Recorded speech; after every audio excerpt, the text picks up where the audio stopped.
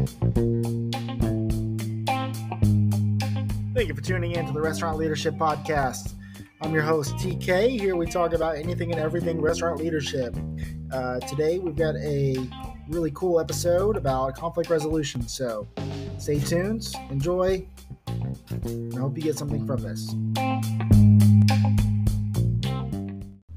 All right, thank you for tuning in to the Restaurant Leadership Podcast. I'm your host, TK. Today we're going to be talking about conflict resolution in the workplace. How do you as a leader approach conflict resolution between you and employees, employees and employees, employees to customers? What is your approach? We're going to dive into what I like to call the 5 C's, and I first learned about this on entrepreneur.com.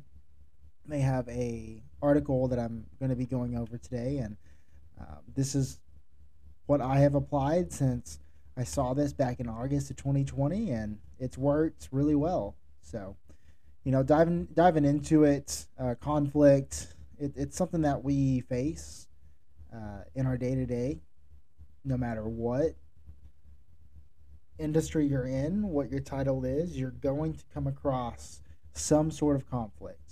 And what you decide to do and how you decide to respond shows who you are as a leader, what your mindset is, and it really separates the good from the great.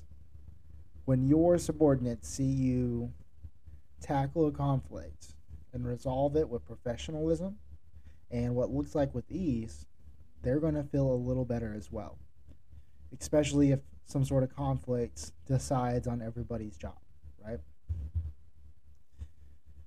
So it's inevitable. The first C is to carefully listen, right?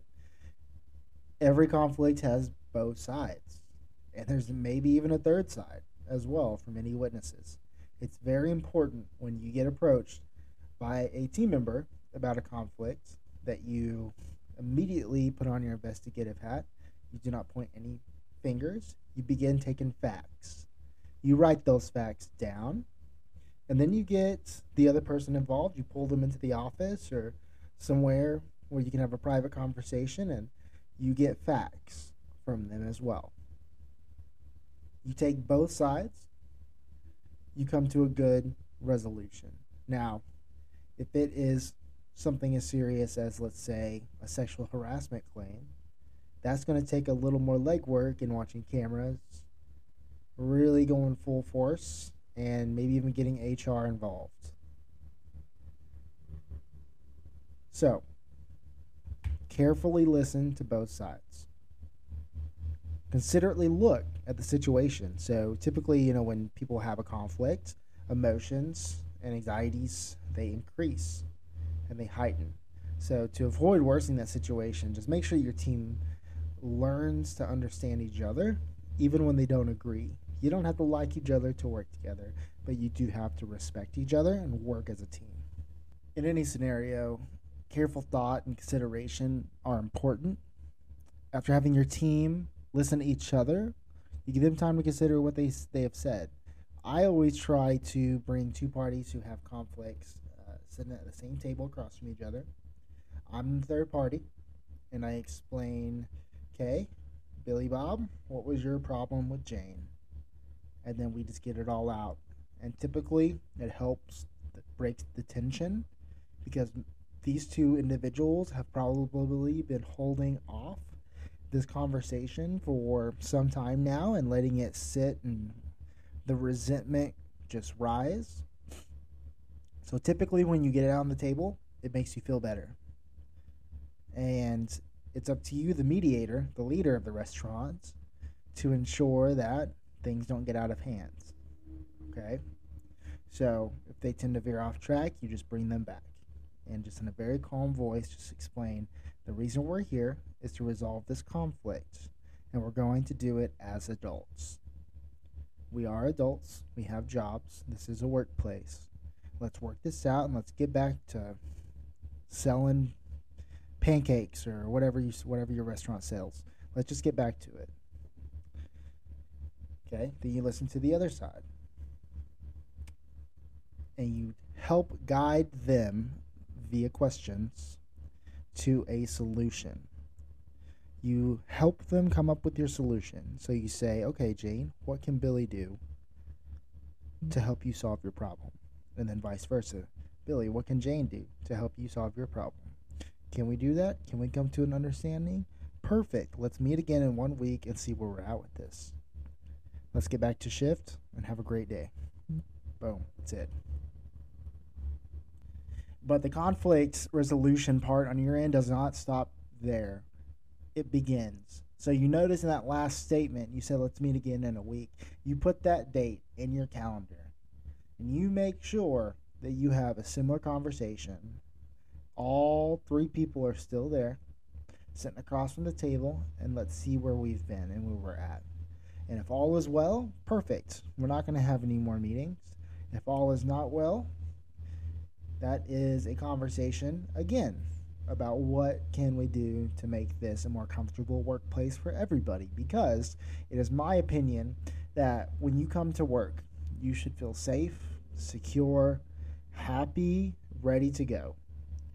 And if your employees do not feel that way, it is completely due to the top of the pyramid.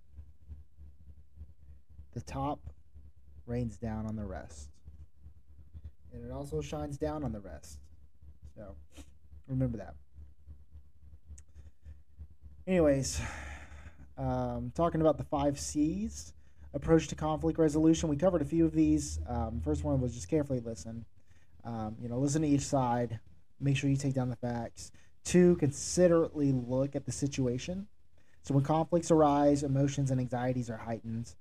Really understanding that from their shoes, not just from a mediator shoes perspective. After having your team listen to each other, make sure you just give them time to consider what they've said. Okay. The 3rd C is calmly discuss the conflicting perspectives. So ensure that you have that calm tone is important. You, the mediator, you control the tone of the meeting. Those two do not. They're not responsible for the tone of the meeting. You are. So next is look at the facts, right? Make sure you have all the facts before you make any decisions to resolve the conflicts. And then the 5th C is cooperatively work together. It's that simple. Okay. All the 4 C's mentioned before, right? Again, I'm going to go through those. Carefully listen. Considerately look at the situation. Calmly discuss the conflicting perspectives. Consciously look at the facts. And cooperatively work together. Follow that. You'll be well on your way to resolving conflicts in a more approachable manner and a more situational basis. Now, again, this is not going to work for every situation. It is up to you as the leader to decide when to use this tool in your tool belt. And that I can't help you with. I can just give you the tools. So, with that said, thank you for listening. I hope that you've gotten at least one thing out of this podcast. If you have, please like and share this. If not, wait out for the next one. I promise there's going to be something that hits. TK out.